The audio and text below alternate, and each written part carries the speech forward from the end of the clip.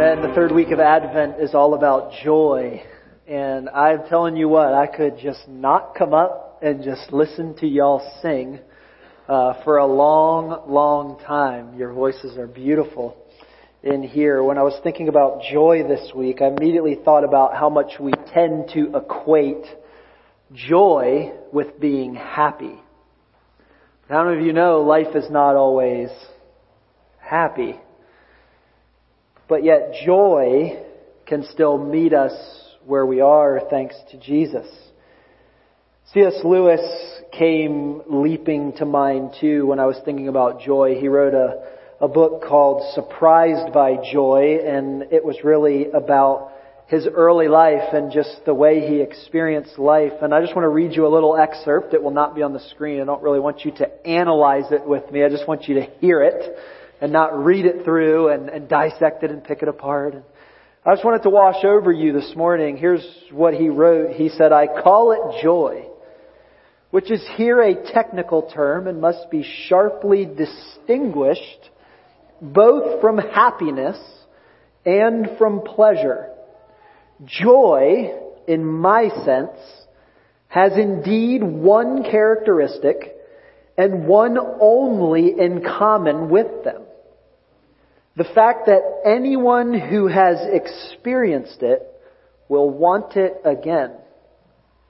Apart from that, and considered only in its quality, it might almost equally well be called a particular kind of unhappiness or grief. But then it is the kind we want. I doubt whether anyone who has tasted it would ever, if both were in his power, exchange joy for all the pleasures in the world." But then a confession is how he ends it. But then joy is never in our power, and pleasure often is. I don't know about you, but so often I just stink at life. Anybody else? You're like, you were going to say something profound. And I'm like, nope. Sometimes I stink at this. And, I look around and I wonder if maybe underneath all the Instagram posts and all the fun and all the hustle and all the gifts and all the parties and all the things, if sometimes there is that moment where joy is not in our power, but pleasure is, and so we choose our flesh so many times. And what's wild about that is every time I choose my flesh, I end up, unhappy. Joy eludes me in those moments. There was an author writing about that particular excerpt in C.S. Lewis' book, Surprised by Joy. Her name was Amy Montravati, and she was commenting on Lewis's words, and I found her words to be just as encouraging as his. Here's what she wrote. She wrote, "Lewis' definition of joy is radically different from the one commonly used in our modern conversations. We tend to imagine happiness and joy as synonyms, but according to Lewis, they could also be antonyms. For the joy of which Lewis speaks is a deep yearning of the soul, not unlike the nostalgia we feel upon seeing a favorite childhood object once again. Only, and here's where it meets us in Advent, only in Lewis's case, he was not looking backward and yearning, but he was looking forward in yearning." This is what Advent invites us to do. To remember that the incarnation happened, that Jesus Christ stepped out of the splendors of heaven and eternity and wherever that is, and took on flesh to walk with us. It's remarkable, really. If I was God, I would not have done that. But maybe if I was God, I would have felt different. But where God chose us brings a different kind of joy. And so that's where we come, and friends, this is what Advent is. It's a forward yearning for all that Christ is doing and will do. There is so much this week. Are you tracking with me?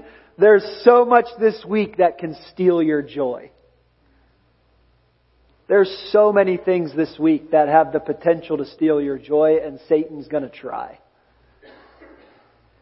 But let me say this to you as well. There is also only one person who can give you that kind of joy. And so my goal today is to just prop that God-man up in front of you. And it is, of course, Emmanuel, God with us, as we've been singing. As it relates to the book of Ruth in our Bibles, we come to chapter 3. Chapter 3 finds us on the heels of tragedy, right? Chapters 1 and 2 talk about Ruth and Naomi and the loss of their husbands, the loss of all that they knew, and the choice that they made to return to Bethlehem in Judea, which should ring some Christmas bells in your mind. Yeah? Alright, just me. Naomi and Ruth have come back to Bethlehem. Listen carefully. To start over where God wanted them. Listen, I wonder if there's an Advent invitation for you on this third week of Advent, all about joy, to make a return of sorts back to where God has wanted you all along. In the midst of His people, in the midst of His presence, walking in step with His Spirit. This is why the God-man Jesus came as a baby in humble circumstances, bringing joy to the world. It's why we sing what we sing. It is not just a nostalgic idea, but it brings nostalgia because it is true. That it was Jesus who brought that. But what I want to look at today is how joy came out of a vulnerable risk that Ruth took. When you look at chapter 3, it's all about Ruth coming back to Boaz and Ruth offering herself in marriage to Boaz, which is a little backwards in our culture. It's not very chivalristic, I understand. Is that a word? I'm tracking with Scott here today. I'm making stuff up. But in the context of the story, there are a few beautiful things that I think will help all of us together as we all collectively say no to the thief of joy and yes to Jesus. You tracking? You ready? Alright, why don't you stand with me? I want to read all of Ruth chapter 3. It'll be on the screen for you. It's the only thing I'm going to put on the screen for you today. And it is the thing that matters because it is the word of the Lord. So Ruth chapter 3, the Bible says this: Then Naomi, her mother-in-law, said to her, it's talking to Ruth, "My daughter, should I not seek," what? "Rest for you. Should I not seek rest for you, that it may be well with you? Is not Boaz our relative, with whose young women you were? See, he is winnowing barley tonight at the threshing floor. Wash, therefore, and anoint yourself, and put on your cloak, and go down to the threshing floor. But do not make yourself known to the man until he has finished eating and drinking. But when he lies down, observe the place where he lies, then go and uncover his feet and lie down, and he will tell you what to do." And she replied, "All that you say, I will do." So she went down to the threshing floor and did just as her mother-in-law had commanded her. And when Boaz had eaten and drunk and his heart was merry, he went to lie down at the end of the heap of grain. Then she came softly and uncovered his feet and lay down. At midnight, the man was startled and turned over, and behold, a woman lay at his feet. He said, "Who are you?" And she answered, "I am Ruth, your servant, for you are a redeemer." And he said, "May you be blessed by the Lord, my daughter. You have made this last kindness greater than the first, in that you have not gone after young men, whether poor or rich. And now, my daughter, do not fear. I will do for you all that you ask. For all my fellow townsmen know that you are a worthy woman. And now it is true that I am a redeemer. Yet there is a redeemer nearer than I. Remain tonight, and in the morning, if he will redeem you, good. Let him do it. But if he is not willing to redeem you, then, as the Lord lives, I will redeem you. Lie down until the morning. So she lay at his feet until the morning, but arose before one could recognize one another. And he said, let it not be known that the woman came to the threshing floor. And he said, bring out the garment you are wearing and hold it out. So she held it, and he measured out 6 measures of barley and put it on her. Then she went into the city, and when she came to her mother-in-law, she said, how did you fare, my daughter? Then she told her all that the man had done for her, saying, these 6 measures of barley he gave me. For he said to me, you must not go back empty-handed to your mother-in-law. She replied, wait, my daughter, until you learn how the matter turns out. For the man will not rest, but will settle the matter today. You can be seated. I really only want you to see one thing from Ruth chapter 3 today overall, and then I'll give you a few things underneath of that. But what I really want you to walk away with is this idea on this third week of Advent. In order to find joy, you have to find rest. In order to find joy, you have to find rest. The scripture is chock full of an invitation from God for you, for us, for me, for the people of Israel, for all of creation to rest. It is, of course, the principle behind Sabbath. It is what God did when He stepped forth and created all that we know. The scripture is clear that even God took time to rest. And that is no different for you and I. We are made in His image and His likeness according to the creation story. And so the invitation to find joy runs through rest. I don't know if you know this, but we, as a culture, are not good at rest. And so that's the invitation that chapter 3 brings us. Because as you think through the entirety of the book, there are these themes running through it, these transformations of redemption. But it's this idea that we go from emptiness to fullness, famine to abundance, childlessness to marriage and children. These are the things all happening through this redemption story. And this redemption comes through a very specific kinsman redeemer. The word kinsman in Hebrew simply means to redeem. It is all about this concept that was customary for them and weird for us when we read about relatives marrying relatives and all these things. And we don't have time to get into all of that today, but just trust me, it wasn't weird. And it was really, really important because of the culture that they had set up, that God had set up all the way back in Leviticus and Numbers and Deuteronomy and in the Old Testament. And He was leading His people in a very specific way. But there's a few things happening in the text that you do need to know. First of all, property. Part of what is being redeemed is property rights.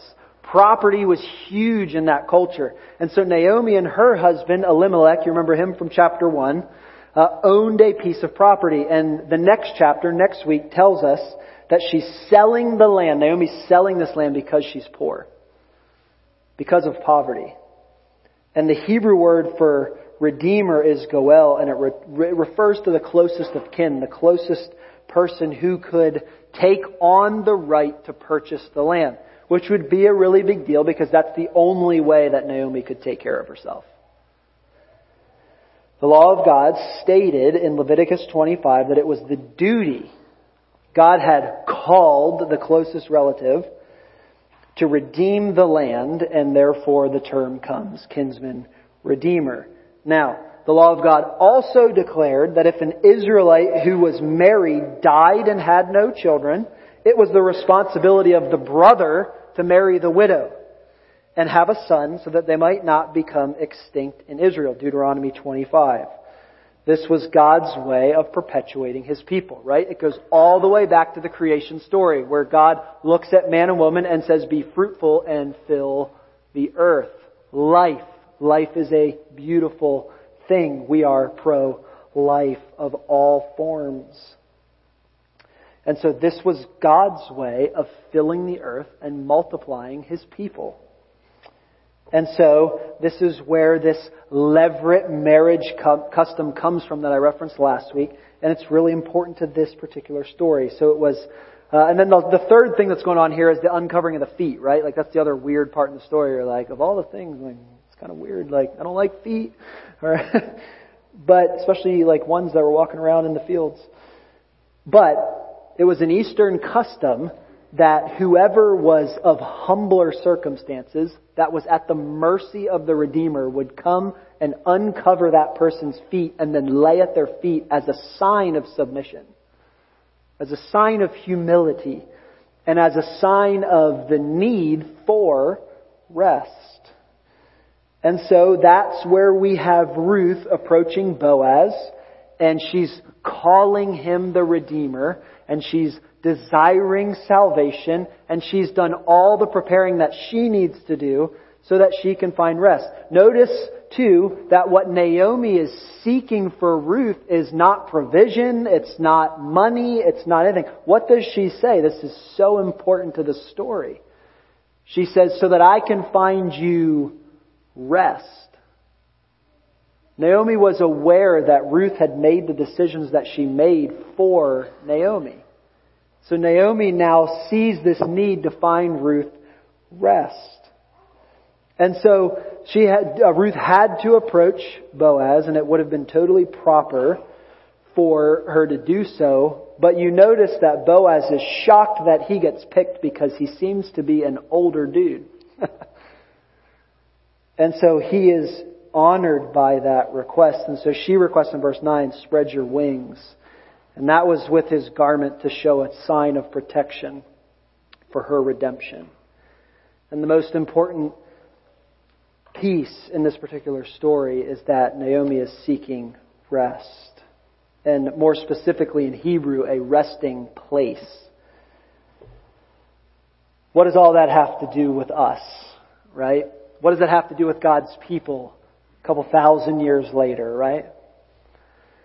Jesus, in Matthew 11, this is so interesting to me, after warning some unrepentant cities, right? Chorazin, Bethsaida, and Capernaum, in Matthew 11, Jesus, on the heels of that kind of talk, warning those unrepentant cities, says these words. He says this, he says, come to me, all who labor and are heavy laden, and I will give you rest. Take my yoke upon you. There is things to do, but they are the things that He will do. And learn from me, for I am gentle and lowly in heart, and you will find rest for your souls. For my yoke is easy and my burden is light. What does rest look like? Push it a little farther. What does joy look like? When your soul is at rest, you will find joy. Why did Jesus come as a baby, and why do we sing that His incarnation, coming as a baby, is joy to the world? Why is that? Because they were not looking for a baby, they were looking for a king. So much so that Herod kills all the baby boys. You know the story. It wasn't all nostalgia and butterflies and unicorns and, nice nurseries and really nice, like Melissa and Doug toys and all the things. No. Extreme humility. The point was joy, peace, hope looks a whole lot different than what we believe it to be. And so the invitation is very, very clear in Ruth's story as to what the call is. But let me start here. What do we do in that moment when we need salvation? Whether it be for eternity, for your soul, or whether it be in the moment. What do we do? Verse 1 to 5 give us a beautiful picture of what Ruth does when she actually has no control over the situation. Ruth has zero control. She doesn't know the customs. Naomi's telling her what to do. She's going to go sit at Boaz's feet. She has no idea. He was nice to her once, but what, forever? I don't know. She's going to show up at midnight at his feet. It's going to be weird. They're going to be uncovered. It's going to be awesome. No, what does she do in that moment? She does two things. She surrenders to what Naomi's telling her to do, and then she surrenders to Boaz in the moment. What is that? Let me say it to you this way. What we can do is prepare. We sing another song at Christmas that goes, prepare him room. What is Advent? Advent is expectation. Advent is about preparing him room. Advent is about making space. It's about clearing away. It's about come to me, all you who labor and are heavy laden, and I will give you rest. He wasn't kidding. I don't know about you, but not a whole lot of rest to be had, right? It's something that you have to make room. I love that song. Prepare him room. It's obvious nod to the inn not having any room for our Lord. Naomi and Ruth did what was proper in their culture of attempting to provide a future for Ruth, but they had zero control over whether that would come to fruition or not. Naomi's desire is to provide rest, and she's going to set her up for that. But listen, what we do at Advent, the application here for us is that we can simply come to our Redeemer and ask for rest. I don't know about you, but that is hard for me. It's hard for me. There's always something else to do. There always will be. I think about Mary and Martha. There's always things to do. Lord, would you just tell her to do something? What does Jesus say? Mary chose what is better. He didn't say the other things weren't useful. But He did say there's something better. What we do is prepare. But what does God do? What does God do in that moment? What God does in verse 6 to 9 is provide. Ruth goes and lays at Boaz's uncovered feet, and Boaz gives us a foretaste of what Jesus will do in our life. Listen to this. Mercy, Boaz recognizes need. Boaz follows that path that was laid by God for them. Boaz waits on the Savior. Boaz answers the request for redemption. Spread your wings, save me. And listen to me. Listen, as long as you think you can do life on your own, you're going to struggle.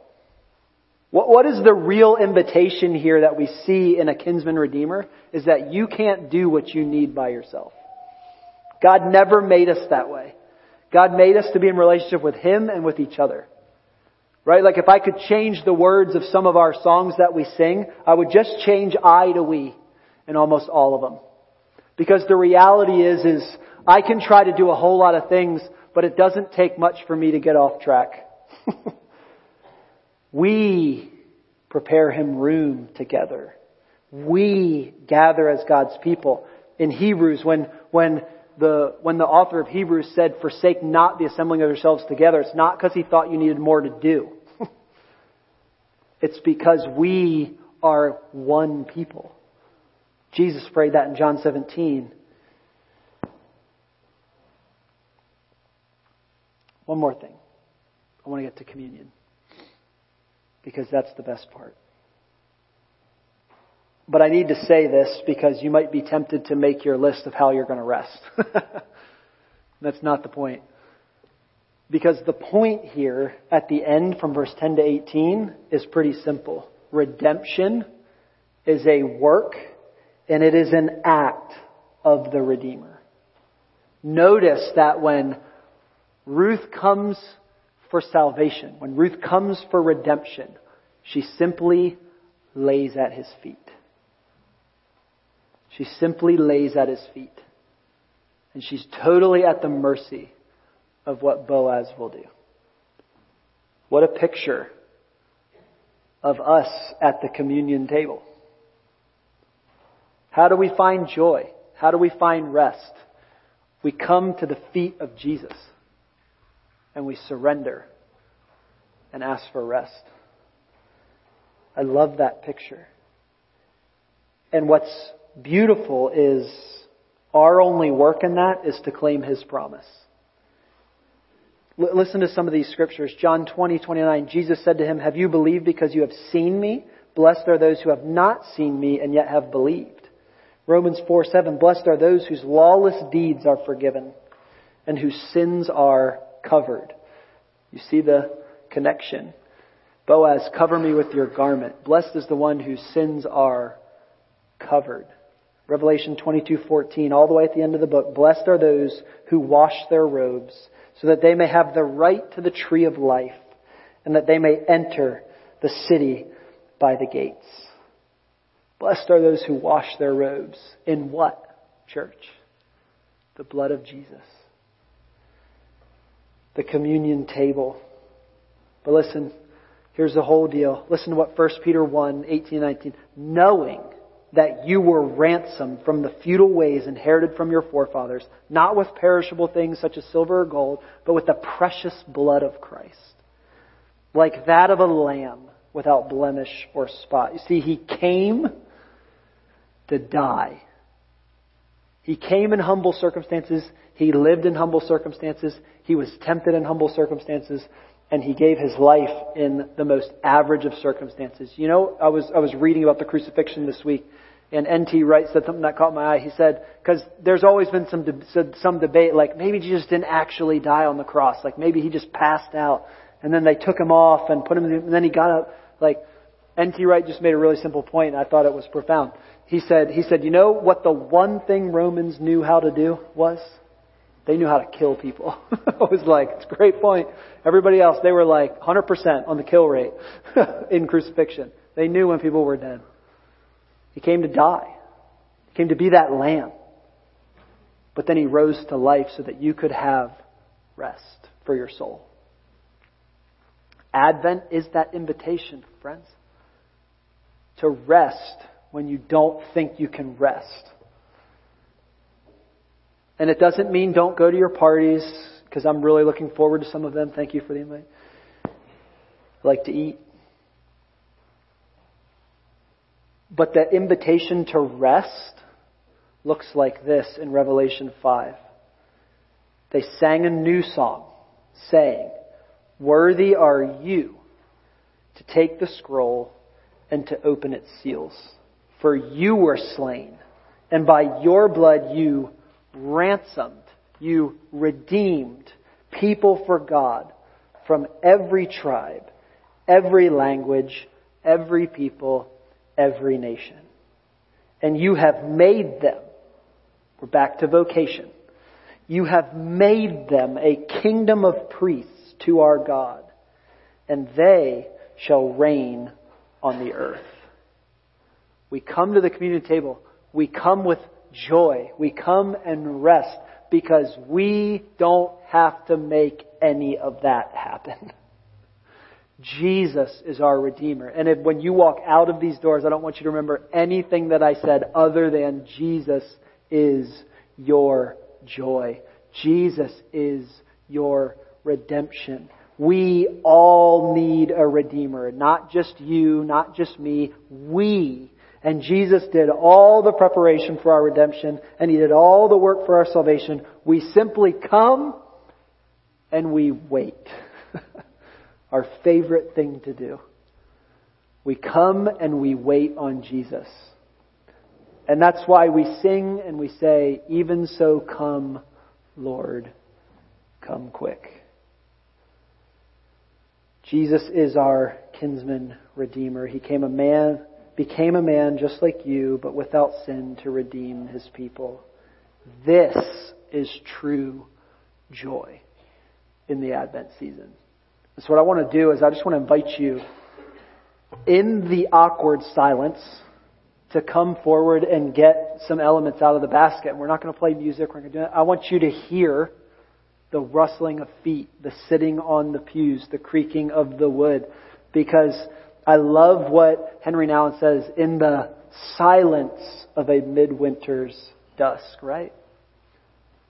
Silence also leads to rest. And so I want to give you maybe your only moment of silence all week as you file forward and take your elements. So why don't you stand with me? When you get the elements, you can go back to your seat, and then I'll come back up and we'll take them together. But take this moment of rest to pray, to talk to the Lord, and then we'll take the elements together, and then we'll sing after that, okay? Come on forward and get your elements.